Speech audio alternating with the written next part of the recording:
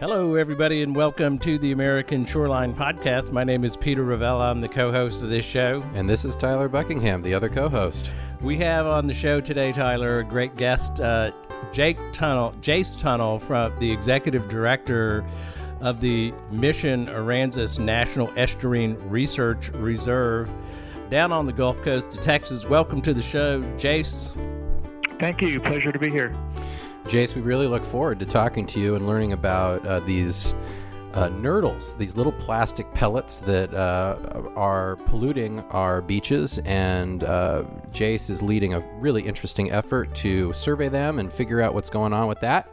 But first, let's have a quick word from our sponsors. Well, everybody, as you know, on the American Shoreline Podcast Network and Coastal News Today, we have some supporters out there who help make this a possibility. LJA Engineering, led by Bill Worsham here in Austin, Texas. LJA has a very good coastal engineering division, 28 offices on the Gulf of Mexico. If you're a city, county, or private party in need of coastal engineering services, get in touch with our good friend Bill Worsham at LJA Engineering, LJA.com. And of course, we'd like to thank our good friends at Coastal Engineering Consultants. If you listen to our Labor Day special show, you would have heard about the great work that CEC, Coastal Engineering Consultants, has done in Manasota Key, designing their beach, working with the community, getting all the easements figured out. Michael Poff heads up the organization. Outstanding engineer, coastalengineering.com. And Frederic Barrasette at Dune Doctors in Pensacola, Florida.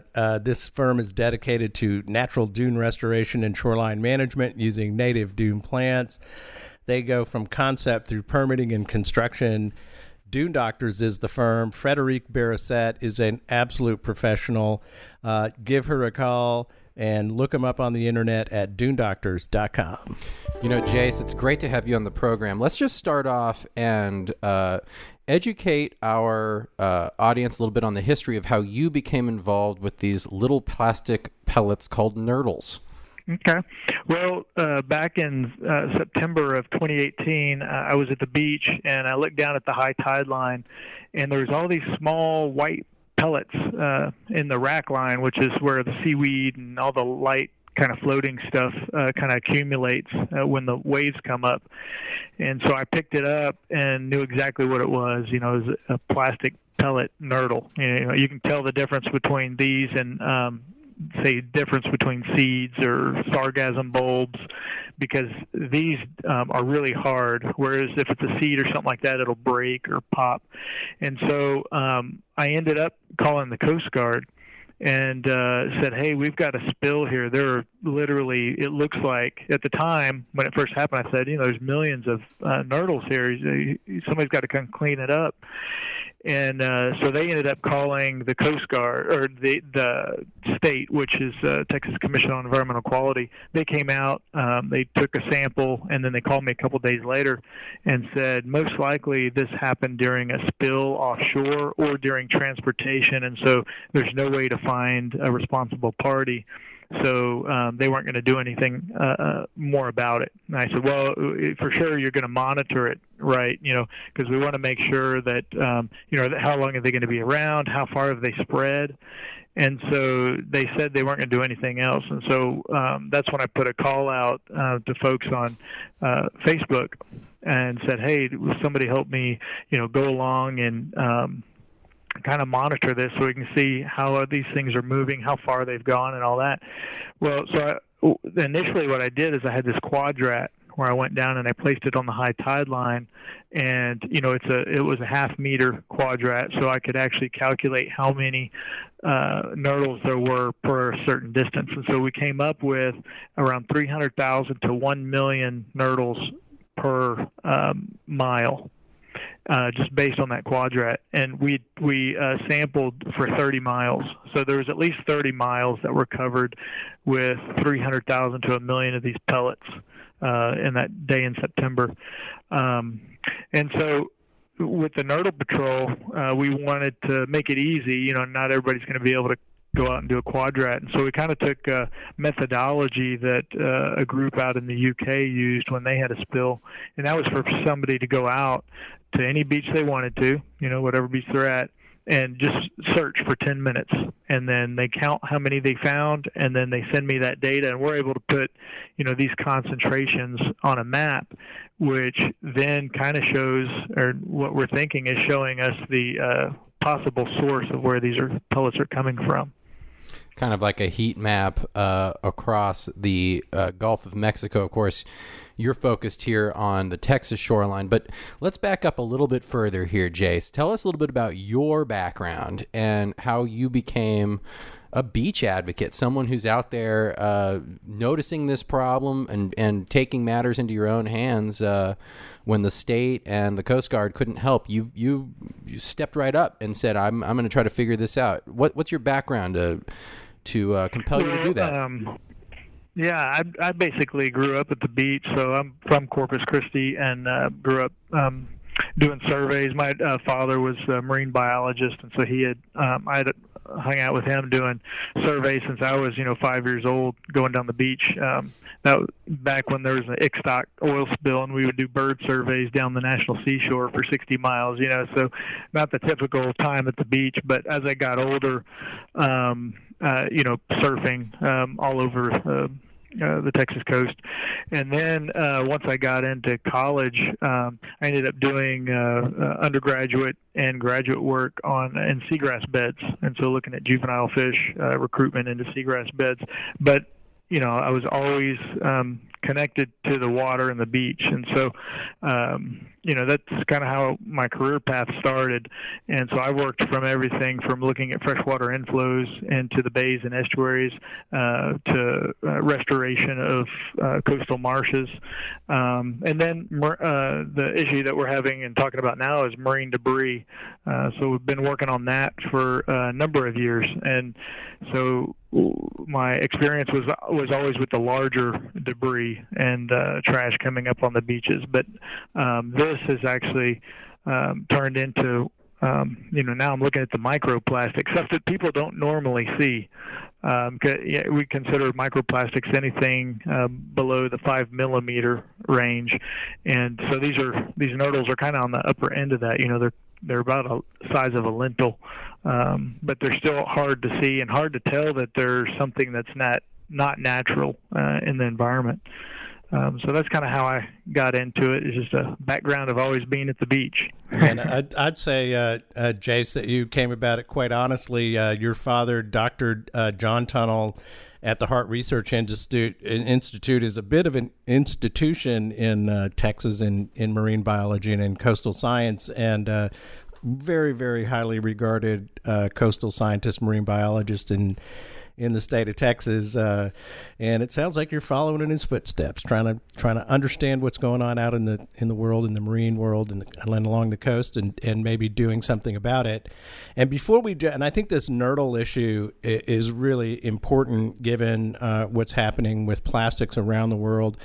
But let's give our audience the benefit a little bit of explaining to them what the National Estuarine Research Reserve System is. You're the executive director of the Mission Aransas, NEAR, as they call it. Tell our audience a little bit about what a NEAR is and what that does. Yeah, so there's actually 29 NERs around the country, and we're all different sizes. We're place-based, so we all have a certain bay system or watershed that we're working within. And so ours here at the Mission Aransas Reserve is actually the name comes from the Mission River and the Aransas River, and then that's where we do most of our research and monitoring in Aransas and Copano Bay, which those rivers flow into.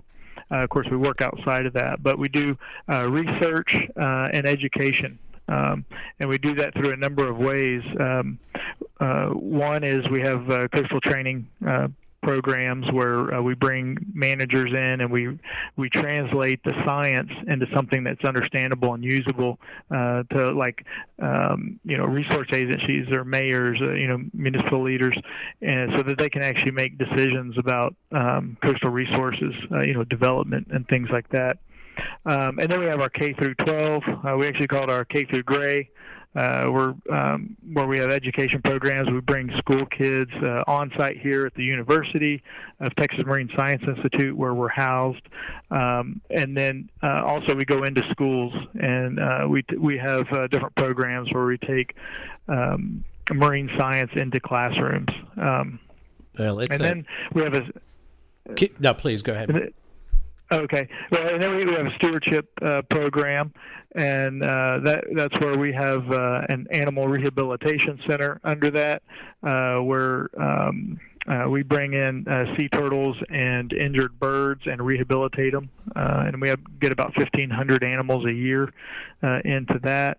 And then lastly is our research. So what is key about the reserve system is that we all use the same methodologies and the same equipment. And so you can compare what we're doing here at the Mission Aransas Reserve to anywhere in the country. So we all are required to have certain types of research, and one of them is water quality. And so whenever a reserve is designated, which we were designated in 2006, we're required to put in these water quality monitoring stations. And so we have 4 of them, and they collect water quality 24/7. And so you can compare us to anywhere in the country. And that's a real valuable tool, because a lot of the researchers that come into the reserve to do research, the basis of almost everything is the water quality. So they have that to work from. So if they're going to work on vegetation or birds or fisheries, they want to know what the water quality is. And so we have that as a baseline for them. So it's a really benefit for connecting to new partnerships and things like that. Yeah, I just love the National Estuarine Research Reserve Program. And for all you listeners out there, this is, when you're looking for taxpayer bang in the buck, these are federally funded programs. As you said, I think 28 of these, is it 28 around the United States?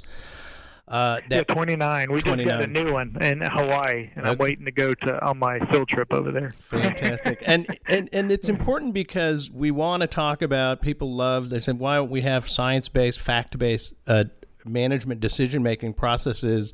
The NEAR system is the foundation of that, and at least part of the foundation, where scientists are dedicated to a particular geographic area and study the hell out of it year after year after year. So when proposals for new projects or development or report changes and all of these things come up, you have a base of information. And I think the NEAR system is fantastic. And thanks for the stuff that you do, Jace, down there. But I think what I want our listeners around the country to understand is that there's something special about the Mission Aransas NEAR, because this is the summer grounds for the very endangered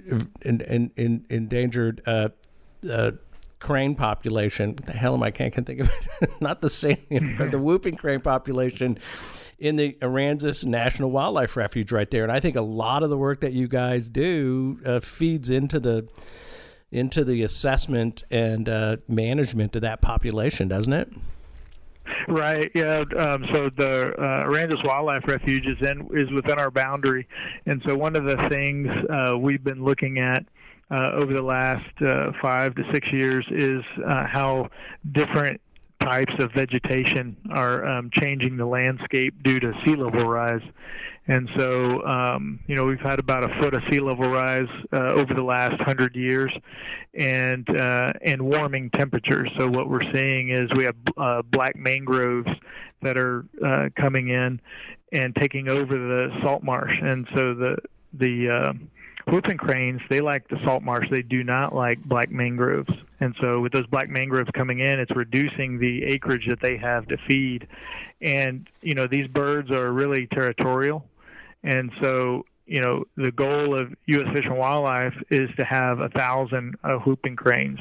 And so if you look at the current property that's available, and then you overlay where the mangroves are thought to move into, that really reduces, can we even get to 1,000? And so there's a couple of efforts going on now, looking at different properties outside of the refuge and seeing if, those can be purchased and not developed. And, they have to be large acres, and they have to be areas that, the black mangroves aren't encroaching into. but to be able to reach that 1,000 bird limit. So we're looking at not only the sea level rise, so accretion and erosion rates in the marsh, but also the species changes, abundance and diversity. Well, that's very interesting that you brought up the mangrove encroachment north along the Texas coast. We've come across that issue in interviewing the outdoor writer for the Houston Chronicle, Shannon Tompkins, who specifically talked about this change in the ecosystems in Texas along the shoreline. We've got mangroves coming in, and we've got mangrove snapper. We've also got snook all the way up to up into the Sabine system. These and what he said, and he's a journalist. He writes about this. Has been a writer, an outdoor writer for the Houston Chronicle for 30 years. He was able to say, look, this is because of changes in climate. Do you see this encroachment of black mangroves? And look, mangroves are considered a good thing in most of the time, but this conversion of habitat, is that climate related? Is that what your assessment shows, or are you able to draw that kind of conclusion as a scientist? Yeah, I mean, if you look at temperatures over time, they seem to be rising. Same with sea level rise. I mean, we know the climate's changing, and typically what has happened was that we'd have a freeze, and those black mangroves don't like freezes. But we haven't had a hard freeze in I don't know. It's probably been since '89 or '90, somewhere in there. That had made a big die-off of these black mangroves, and so they've just continued to grow and expand and move north. And so, until we get a big freeze, I think we're going to continue to see that. Yeah, Jace, it's a trend we're seeing all over the American shoreline, but especially down in the Gulf, the more southern Gulf states here along the shoreline, Texas and Florida, where we are seeing this really kind of dramatic habitat change as the mangroves move in and displace the other plant life that used to be there. Now, one of the things that Peter and I and you have the benefit of is we've all been down to this neck of the woods and seen just how big and expansive and complex these bay systems and back waterways are. But you're an expert, you're a scientist, you're out there. Do us a favor, do the audience a favor, and just describe the area. Describe the topography, the area. What's it like to be out there? A lot of people aren't familiar with this area. Yeah, right. Well, it's hot and humid, which I guess anywhere on the Gulf Coast. Yeah, a lot of mosquitoes, huh? Yeah, a lot of mosquitoes. But it's real flat. And so we have something called tidal flats here, which are, or some people call them mud flats.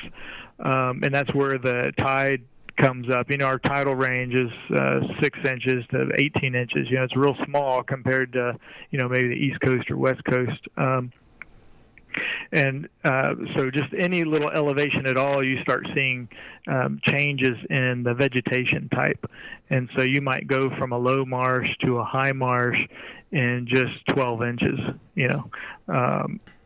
And so we have everything from salt marsh to oysters to seagrass to tidal flats, and then high marsh. And then you have some oak trees that are coming out on some of the peninsulas, so kind of little forested areas. And it's all within just a couple of bay systems here. And so what's amazing is how many different habitat types we have just in one small area. And I think that's why we were actually designated, was because of the lack of development in the area, and the river systems, are fairly natural. There's no barriers on them. So the water can flow freely, and just the amount of different types of habitats we have all in one place. Yeah, well, and I guess this is a good opportunity to talk a little bit about, to bridge in this idea of the nurdles. So help us understand where nurdles originate. Okay, so nurdles are plastic pellets, and they're called primary plastic. So this is the product that is made and then shipped around the world to be melted down, put colors in them, and make it into an actual product like a water bottle, your phone case, your sunglasses. I mean, anything plastic. And so the Nurdles are the first thing that is made before a plastic product is made. And who manufactures these, and is there a manufacturing center on the Texas coast? Yeah, so there's a lot of manufacturers along the Gulf Coast, and the Gulf Coast, if you look at, and I don't have a map of the entire United States, but I have mapped out the manufacturers along the Gulf Coast, and the majority are around the Houston area. How many are we talking about? Of course, there's probably 25 manufacturers total. Of course, some of those are companies that have multiple manufacturing facilities. So, and I'm not going to, because one of the things with Nurdle Patrol is we don't point out the actual manufacturers. What we do is we collect the concentrations, we put them on a map, and then we supply that information to the state and federal agencies that are in charge of the environment and permitting these folks, and then they can, that's their job, is to be able to find out where they're actually coming from. And that's a good bright line. You are clearly in the science side of this and the data collection side, not an enforcement organization or a regulatory organization at the near. But I can tell you, it's interesting. Folks out there, if you Google up the Port of Houston and you look at the number one export product from the port, it is not oil and gas. It is plastics and resins. And I don't think people realize that about the Port of Houston. It's a major manufacturing area for petrochemicals and plastics. And again, I'm not shooting arrows at the Port of Houston either, but that is the case. So these things look like a lentil. I was trying to think. It's like the perfect description, little bead. It's a little bead, and I was thinking, what size? It's not a bit smaller than a bread box, but it's a lentil. And they're generally white or clear. And I would imagine, how are these things transported? What are they, big bags of it? Do you fill a container with Nurdles? How is it moved around once it's produced and it's going to be shipped to China, or where it's going to be shipped around the world to, as you say, be converted into a bottle? What is it? Yeah, all of the above, what you just said. So the manufacturers put them in these big hoppers, and then they have these big tubes that connect to rail cars. So there's I can tell based on Google Earth if they're a manufacturer or not based on the rail cars they have. So they've got these rail cars that are non-pressurized, and they have 4 connectors on them at the bottom, and they hook that hose up to them. And that's when the Nurdles get on the ground, is when they hook the hose up or they take it off. Or that's one way. The other thing is they hook them up to trucks, similar type way, and they blow them into the trucks.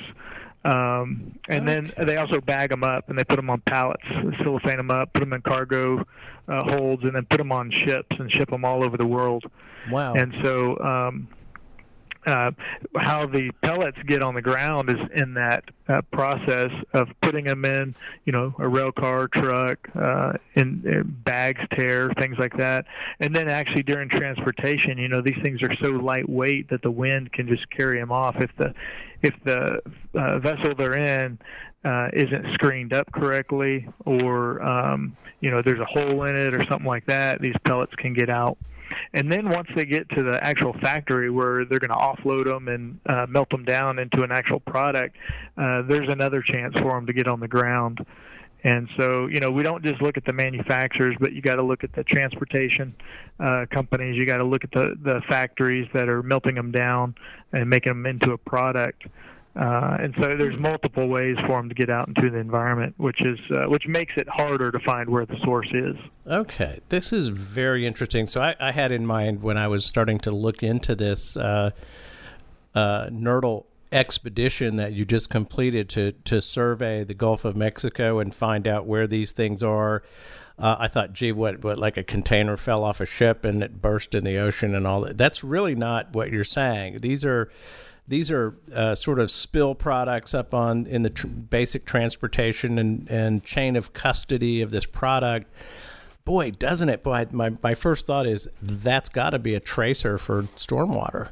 I mean, these people throw plastic ducts into the ocean to track currents, and if you had the information, it could tell you a whole lot about non-point source pollution, because it's basically a tracer if you had the data, isn't it? Right. Well, so that's the thing is that. I think a lot of people think, oh, well, this is something another country, is letting these out, or it's from a big spill off a ship. But what we're seeing from the data that's been collected is that there's really high concentrations in the base systems that actually have the majority of these manufacturers in them. So I think that the data it has answered a lot of questions. And I think the more data that's collected will just refine that even more to hopefully finding the source.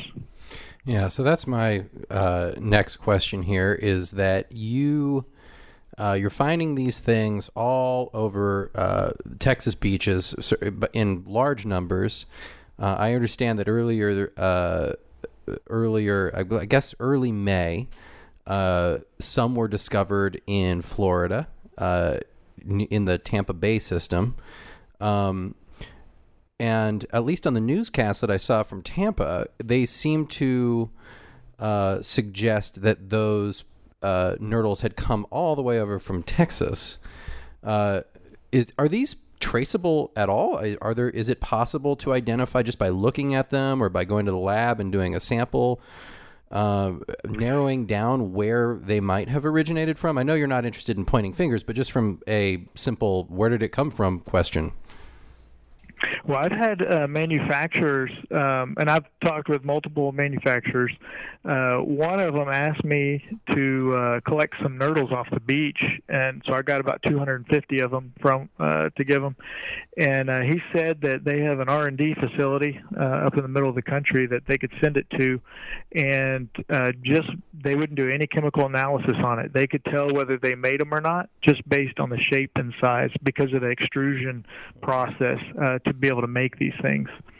And so, and then I've also heard that, there's proprietary recipe for making the product. So you think, there's so many manufacturers and they're all making a similar type product, but some are touting that theirs is, more durable in sunlight, or it's got these other qualities. There should be a way to be able to chemically any additives and stuff that they add in. There should be a way to chemically tell the difference, but it's all proprietary. So, regulatory agencies don't have that information. So the ones they found over in Tampa, there's no way to say, whether those were from Texas or not. I mean, people are finding these things, these nurdles, all over the world on beaches. That's what's so cool, I think, about these maps being collected is that, the ones we're finding in Texas, if you look at the way the currents work, it makes total sense that at least the ones we're finding in Texas might have actually come from Texas or the Mississippi. We took samples a couple days ago when we were traveling back from that nurdle expedition in Baton Rouge, right before we went over the Mississippi River. We went down under the bridge there and found 73 nurdles in a 10-minute period on the Mississippi River. So that tells me that whatever manufacturers are upriver, and I don't have the maps or know who the manufacturers are up there, but within that small little stretch, we found that many in a 10-minute period. That could be a major source for nurdles coming out into the Gulf of Mexico as well. So for the listeners out there, if you're at a computer and you're listening to this podcast, go on Facebook and search for Nurdle Patrol. It's NURDLE Patrol, and join the Nurdle Patrol Facebook page, because on that page you will actually see the photographs of what these things are, and Jace, this is a citizen science initiative where you're asking people to go out and sample for you in a 10-minute period, make a collection, note where they are, and provide that data to you. And take pictures. And there's tons of great pictures on here of what a nurdle is. And I got to tell you... Let me just jump in here really quick. Yeah, go ahead. There's also, on YouTube, there's some really great... Jace is actually doing an instructional how you can do it. And I watched that, and I really quite clear. Takes 10 minutes. It's a great thing to do. Yeah, and I'll tell you, I've been going to the beach for a long time, and I've seen these things in the rack line there. And I did, and I've seen these, and I thought, what is that? Is that a sargassum float? I don't know. It's too firm. It doesn't break. It doesn't look organic. What the hell is it? What are these things? And I've always wondered, but I never knew that was a nurdle or a primary plastic product that was being shipped and moved around the United States and ends up in our bays and our estuary. So before, I really want to hear about the expedition, the nurdle expedition that you just completed that I understand went from Texas over to Florida. But here, I got a couple of questions I want to know about these damn things. One, is it a regulated, now this is a regulatory question, but is it a pollutant? I mean, it's not is it even regulated, number one? And I don't know if you know that or not. And number two, even if it is, what's bad about it? So you got this little plastic bead sitting around floating in the water. Tell us why that is a concerning thing to have in our nearshore waters. Well, the biggest issue with them is to wildlife. So, they look like a natural food source, and so wildlife eats them. And so what we know eats them for a fact is birds, sea turtles, and fish. So there's been lots of studies that have shown that. What we don't know is if the toxins that are absorbed into these plastic pellets actually transfer into the food web, so in the food chain. So if a fish eats a nurdle and there's PCBs that have absorbed into these pellets, does that end up getting into the muscle tissue and then into humans? That link has not been made yet.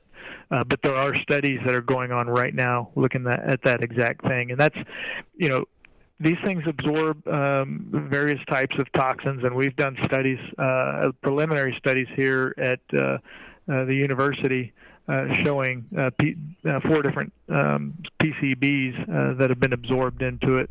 The next step is seeing, if that is transferred into muscle tissue. Now, the other issue is not just toxins, but with ingestion. And right. So, these things don't have any nutritional value or anything.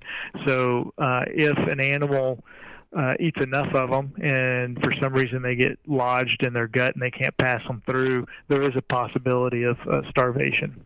Right. And mm-hmm. And I've seen there's a lot of studies that have been done. The EPA came out with a report, actually, plastic pellets in the environment, sources and solutions. This was in 1992 they came up with this, and they listed out how these nurdles got into the environment. They listed about 80 different species of birds that ingested them. They talk about necropsies that were done on turtles, sea turtles, and out of all the ones necropsied, there was 9% of them had nurdles in their guts. And so, the documentation goes back decades in knowing that there was a problem. Well, I think it's quite right that the direct, actual physical consumption of a plastic pellet, which, as you said, if it doesn't pass through the gut of the animal, begins to collect in the animal and occupies their digestive tract. And I see this a lot when dead birds or animals are found and they do the necropsy and they open the animals up and they see how much plastic is inside the animal. This particular pellet, because of its size and shape and how it appears, looks food-like. And I guess the bottom line is, even though the toxic transfer and sort of food chain analysis that you talked about, that linkage and the research on that linkage is still ongoing. Eating a bunch of plastic is not a good deal. I think we can say, as a common sense matter, without a bunch of studies, that this is a negative impact on the environment. I'm surprised to hear that these damn things have been studied and identified as an issue back to 1992. Damn, that's 25 years ago. Right. Yep. Yeah. And a lot of the ones that we're finding now we think could be decades old. A lot of the white ones that you find, those eventually it's a resin product. So like your surfboard or something like that, if it's in the sun, it's going to start turning yellow. So a lot of the ones we find are, turning yellow. And so, some of these we're finding, they're probably not brand new, although some of them look brand new, but some of them are probably old. So it's a problem that's been happening for a long time, and I think it's one that is still happening because one of the things we always ask the surveyors is, did you find all these at the new high tide line, or were they up by the sand dunes or further away? Because if they're at the new high tide line, that means that they're floating around out there and they're just now coming up. So that we consider that a new event. And last month when the data came out, about 50% of the data that came in was at the new high tide line, which tells us, this is still occurring. Those aren't. They could be old nurdles, but this is something that's continually happening. There's always nurdles coming in. How long does it take these things to degrade? There's been studies done by our colleagues over here at the university across the bay, and they put nurdles out in the water for over 400 days.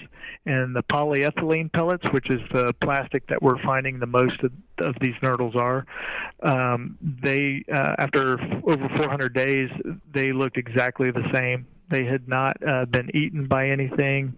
They did have some algal growth on them, but other than that, they looked exactly the same. So, I mean, in your eyes lifetime, they're not going to go away.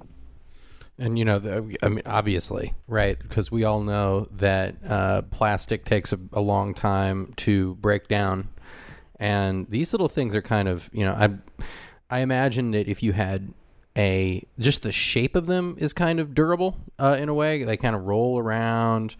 It's not like a flat thing that would get chipped off and being in the sand. They kind of roll around out there in the sand, and of course they float in the water, I believe. So that's why they'd get washed all the way up to the top. But that also means that they're not getting bashed around on the bottom of the in the sediment and stuff in the wave area of a beach. So, it seems like these are really a long-term problem. I mean, there's really no way, I can't imagine there's any way to go out and try to I know that your effort is not to like go and get them off the beach. Of course you would, but it's really to like figure out how many of these things are out there and where they are. Right. Yeah. To try to stop the problem. One of the crazy things is that these polyethylene and polypropylene are the two plastics that we're finding most of. We're finding the low density ones, so these are ones that float.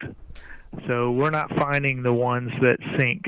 So a lot of your single-use plastics and things like that are the low density ones that float.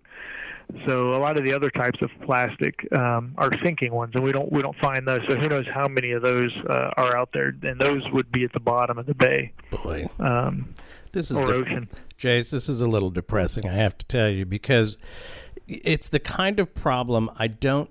This is a source control issue. You have to, if the government were going to act, if there were a regulatory program or an enforcement effort made, the only way you're going to deal with this is to go to the source of where they occur, which is why your work is important, and try to turn that spigot off.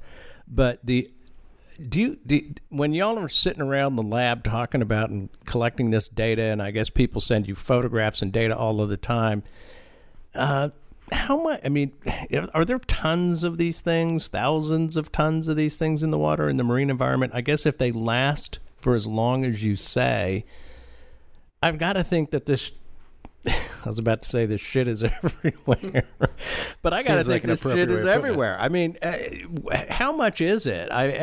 Because you can't pick it up. I mean, you couldn't possibly go through the Aransas Bay system or Copano Bay with a, what you would do with a colander, little dip strainer, and just sit there in the marsh and scoop them up one by one. This is an impossibility.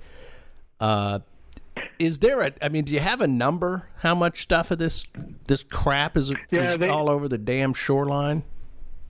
Well, they estimate about 65 billion nurdles are released to the environment annually. And this comes from wait a minute, annually 65 billion, not manufactured, that are spilled in individual pellets. Come on.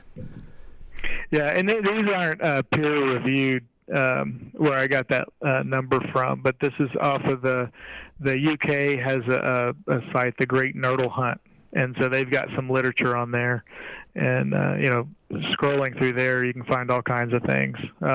But they do have numbers that they estimated back in 1992, and I don't have those with me exactly, but there's been some effort to try to see how many of these are actually getting out into the environment. And polyethylene production in the U.S. is going to almost double over the next 3 years because of the demand for plastic. And so I have a chart that has about 12 different companies on there that are either going to be brand new facilities coming online or expanding. And 75% of those companies are within Texas. And so, they've got the fracking that's giving them the materials they need to be able to produce these things in high volumes for really inexpensive. And so this is going to be a growing problem. And so one of the things that, I have a list serve that the folks that send me data, I have their email, but I also have the email of state and federal agencies and industry folks on there, and everyone's blind copied. Once a month I send this email out with the stats.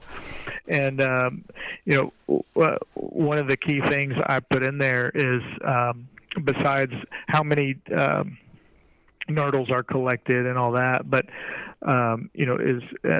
what industries are still getting involved with Operation Clean Sweep. And so that is the American Chemical Council came up with a program a couple of decades ago. That's a voluntary program, but it has in there all kinds of best management practices on how to handle pellets. So everything from I was talking to you about hooking the hose up to the rail car, so there's a bucket that you put underneath where the bib hooks up and comes off to be able to catch the nurdles. It's a high-tech world we live in. Like that. Yeah, and so, low-tech solution here for a very serious environmental problem, it seems like. Right, yeah, exactly. I noticed on Facebook we were doing a little research for this show, and just today, you posted a thing, I believe it was today, about biodegradable plastics. And I mean, this is, Jace, I mean, we were at EarthX, we were at the International Ocean Film Festival. The health of our coasts and oceans and plastics and how they end up in there and how they're impacting our coasts and oceans. This is like a big time theme right now. It's gained a lot of steam. Obviously, we're all familiar with the straw ban movement. That's kind of expanding. So there does seem to be some resonance in the world, at least certainly along the American shoreline, with the idea that we need to be better with how we manage our plastics. And you posted a thing about using avocado pits to have some sort of biodegradable plastic. Tell us about that. Yeah, so people are always trying to come up with new ways to be able to still have a nurdle, but have it used in a way that is biodegradable. Because the problem is, all the infrastructure set up to date over the last 70 years is set up for nurdles to be able to produce products. And so people have come up with different ideas, whether it's other types of plant material and things like that. But this company had come up with using avocado pits.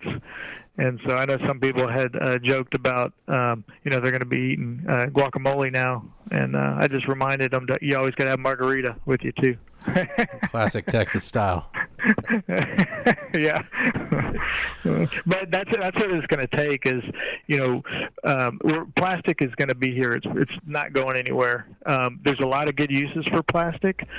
We just need to try to phase out the single-use plastic, and that's where some of these creative ideas would be helpful. Is these avocado pits or other plant materials that people are making into like this polymerized material that could either be ingested or broken down over time.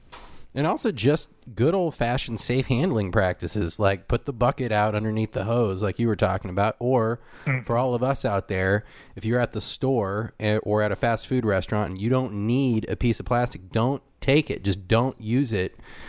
Eliminate that risk from your life, and if we multiply that out by everyone, or at least the vast majority of us, we can actually make a difference.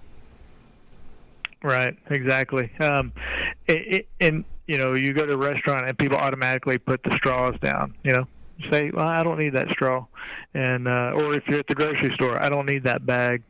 It's as easy as that. I go every once in a while, I forget my reusable bag, but I've got a grocery card. I said, just fill my grocery card up. I'll just put it in the back seat of my car. You don't need a bag. Well, refuse. That's how we're going to get around all this. Well, and here's the wildest thing. 18 months ago, I was not really up to date on the plastic thing. I mean, I knew about the straw ban. I was certainly sympathetic. I knew plastic was a problem. I have been educated from doing these podcasts, from interviewing people, from seeing documentary films, from talking with people who have been in remote parts of the world. I mean, goodness, it was just, a couple weeks ago that we saw footage from the deepest, Marianas Trench, right, and there's a damn plastic bag on the bottom. Are you kidding me? Yeah. That was in the Marianas Trench. And, I think, Jace, it's an issue that I really think challenges people's capacity to open their mind up to one more thing they have to think about in their life. We're asked to understand a lot of problems and to think about how we act and behave. And I was a little bit like Tyler. The first time I heard about, nurdles and things, I'm like, it can't be that big of a deal. I mean, come on, but then you dive a little bit deeper, you start to learn, and you become educated and more aware. And obviously the Nurdle Patrol work you're doing by engaging the public specifically and accumulating the data is what is essential for people to understand the magnitude of this thing. And, like you're saying, plastics are not going to disappear on the planet Earth, but damn it, we could be a little less sloppy. I think that's what I think. That's, that's what Richard Attenborough had to say in his presentation on the state of the planet recently. It's like, we could just be a little less sloppy and messy. And do we have to be, come on, we could tighten this up and efficiencies and be better on energy and on material and what we acquire and buy. But before we get too far down, I mean, we obviously, I really appreciate the background in the discussion, but I want to know about the expedition and that occurred over the last 6 weeks or so. I mean, tell us when it started and from where. And you guys got in a car and went beach to beach along the Gulf shoreline. Talk to us about the Nurdle Expedition. Yeah, so we called it Nurdle Expedition Filling the Gaps.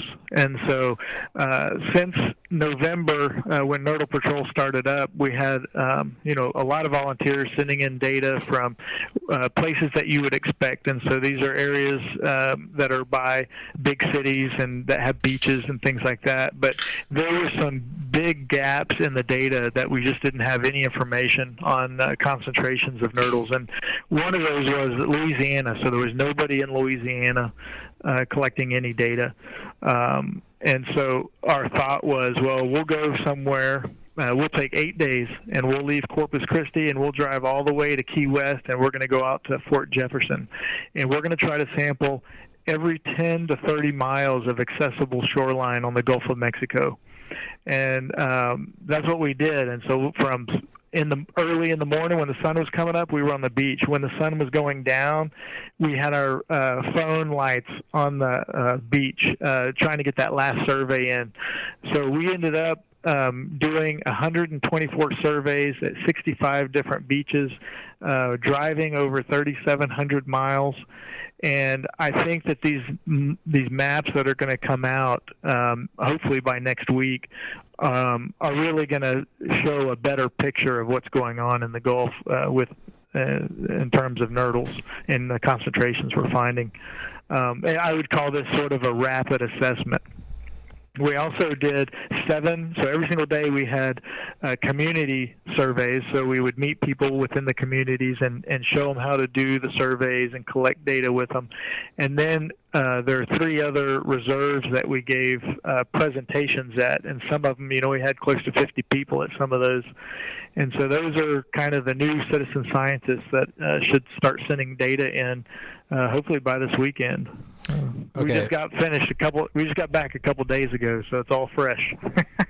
Well, look, I got one final thought on this, and I'm gonna pivot this around to the optimistic side, because first of all, that expedition is awesome, and what a cool thing to do! What a cool way to just see that whole shoreline, and with kind of a defined frame behind it. I think that's really great. But the other thing is, and of course, everyone is going to go onto Facebook, and you're going to become a member of the Nurdle Patrol group.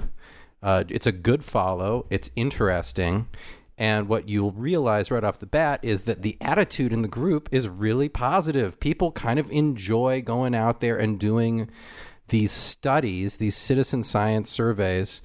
And it's a positive atmosphere. And I think there's really something to be taken away from that. And is that, sure, if you're listening to this podcast and you're depressed about the future of our, the proliferation of plastics in the environment, can't blame you for that. But you can go out and do stuff that takes you to the beach, a beautiful place, and you can spend 10 minutes doing this survey and feel better about the situation, knowing that by furnishing this data and by mapping the stuff out and by sharing your pictures with this community, not only are you contributing to the science part, but you're contributing to the actual community spirit that is kind of behind all this. And that's a really cool thing about the American shoreline, Peter. Oh man, it is. And Wes, if I was taking my 5-year-old down to the beach and the kind of process and data collection method that you're talking about would be very suitable for all the people headed to the beach this summer. How do they become part of this? And can you help, like if you're a parent out there and you're going to take your 6-year-old and you say, you know what, we're going to do a nurdle survey when we go to the beach this summer, help them understand how that could happen and how does their data come into your system? So, that's what's the beauty of this thing is everybody's going to the beach and, they see plastic and they're like, who would do that? And so this is an opportunity for them to collect data and put it towards something that's hopefully going to be making a difference. And so what we ask people to do is you walk down to the water line and you look in the high tide line, and that's usually where you see sticks and you might see other little bits of plastic and things like that, and you're looking for those little nurdles, and then once you find your first one, you start your clock and you count for 10 minutes on how many that you pick up. And then you just email me the data. You say how many you found, where you were at, and how many people you were with, and the day you were there. And then that's enough information for us to be able to put your data on this map. And people ask us, what do we do with the nurdles afterwards? So, some people make artwork and they'll take pictures and put them on the Facebook page, or they put them in a glass jar so that they can show their friends and tell them about it. Or if they don't want to do any of that, just throw them away in the trash. So, dispose of them properly. Well, and there's also a very cool T-shirt. I got to tell you, I love the T-shirt. You guys, the Nurdle Patrol T-shirt. Can people buy those, and does the revenue go to help your organization? How do you get a Nurdle Patrol T-shirt? Well, if somebody wants the Nurdle Patrol logo, my wife actually put that together, and there's 4 different iterations of it. They just send me an email, and I'll send them the PowerPoint, and they can make their own shirts. And so I've had about 10 different groups contact me for that shirt logo, and I just send it to them so they can make and print all the shirts up they want for their volunteers. Wow! Now there's a fundraising opportunity there, Jay, that I know as a scientist it's not your focus, but so you'll hand out the digital logo, Nerdle Patrol, and I'm telling you, for all those nonprofit executive directors out there who deal with this kind of things and can put together a T-shirt deal and share the money with the Nerdle Patrol and with Jace's organization so they can do this work. Somebody step up and help out, because I know the National Estuarine Research Reserve team is not built for that, but somebody could help you out there, and they should. Damn it, this is important, and I think that and for the parents out there who are planning to go to the beach and you're trying to help your kids understand, what the rack line is and what things happen and on the beach, there's so much to know here by simply picking up these tiny little pellets, these lentil-sized pellets, and the chance to get your picture, put it on the website. I mean, this is such a great idea. And it's well beyond simply an awareness campaign. This is actually data that is essential to understanding the magnitude of the problem. And you're working with Dr. Jace Tunnell and the whole team at the NEAR. I mean, come on, folks. This is a great chance to get with your kids, give them something really interesting to do when you're at the beach. Join the Nerdle Patrol. I'm going to make the pitch for you, Jace. It's a great idea. Thanks. Well, one of the things we have coming up is nerdlepatrol.org, and we're hoping that will go live in the next couple of weeks or so. But that will be a chance. It'll be an interactive Google Earth-based mapping system that people can put their data in and see it immediately on their beach that they collect. And so people will be able to print up their own maps of their beach and their state and all that, and be able to give their own presentations. We want to make this as easy as possible for people to take and use it to make a change. All right, I'm going to make a pitch here to our Texas Land Commissioner, George P. Bush, with the annual Adopt a Beach trash pickup program at the General Land Office, which has been collecting data and information for decades now. Damn it, the General Land Office needs to start doing Nerdle surveys as part of the Adopt a Beach program. That would be a great help, because they've got that organized outreach effort to get out there and pick up trash on the beach of all types, not just plastic. And Jace, as we come to the end here, you just did a drive of 3,000 miles. You stopped at the Gulf shoreline beaches every 30 miles for thousands of miles. Tell us what your impression is. How does the Gulf Coast shoreline look to you? What's your level of concern or hope, or what was your impression having just busted your butt and driven 3,000 miles in Great question. 2 weeks? What did you see? Well, one thing is every single beach was different, and there are some really beautiful beaches along the Gulf Coast. And I grew up here in Texas and thinking that this is the be all, and it is. I mean, it's beautiful too. But you get around to the west coast of Florida over there, and the watercolor changes, and the beach profile changes, and the vegetation changes. I'm a biologist, so I always look at the surrounding environment. But they have very little plastic on the beach in Florida. So we did find 7 nurdles at Pensacola Beach, but then we found nothing until we only found 1 nurdle at St. Pete Beach, and then none other until you got to the Keys. And once you got to Isla Morada, you started finding them again, all the way down, and even at Fort Jefferson, in the Gulf down there.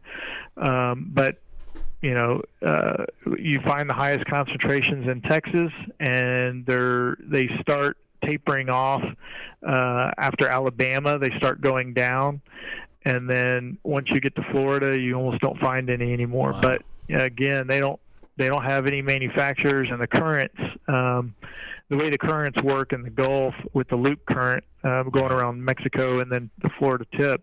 Yeah. it makes sense why you're not finding many over there. Indeed, and I'm sure if you haven't, the smart oceanographers over at that UTMSI and at the Hart Research Institute, it is, I think, current based, and it sort of suggests that we know things come out of the Mississippi River and take a right-hand turn and head to Texas. It's interesting, and I think it's like I said, I think it's a little bit of a tracer. But man, we could do another hour on just the currents of the Gulf of Mexico and what these pellets may eventually help us understand a little bit differently. Any closing thoughts, Jace? Well, hold on 1 second. No, go ahead. Before the closing thoughts. Yeah, go ahead. Even if you're not on the Gulf Coast, if you're up in New Jersey or New York, California, go out and do a nurdle survey and find out if you've got them there. I'm sure Jace would appreciate your data. It's probably not going to be on the same numbers as in the Gulf Coast, but who knows? And this is obviously you've been mentioning the effort over in England. Who knows what you're going to find? And I definitely think that we should all join the Nurdle Patrol. I agree. That sounds great. And actually, I was in Long Beach in December, California, and there were just as many on Long Beach as there was in Texas. I was very surprised. Yeah, that's wild. Well, it does. It prompts the question, where the hell is this stuff coming from? Because we know we've got manufacturing and shipment in the Gulf. Do we have manufacturing and shipment out of Long Beach, which is a significant port on the American shoreline? What a great detective story, Jace. I think it sounds very cool, reachable, understandable, from, as you say, from the K through gray, not K through 12, but K through gray, no matter what age you are. This is a great project. Tie in with these scientists out there, folks, and be part of the Nurdle Patrol. Ladies and gentlemen, Dr. Jace Tunnell, the Executive Director of the Mission Aransas National Estuarine Research Reserve. Great program. Jace, thank you so much for being on the American Shoreline Podcast, and we look forward to keeping up. I want to be on your listserv, and I want to get the data because I'm going to put it on Coastal News Today, so you need to add us to your list. I appreciate it. Tide and water, woke up this morning, found that I was coming through. Spun right around and found I had lost things that I couldn't move. The beaches they sell to build their hotels,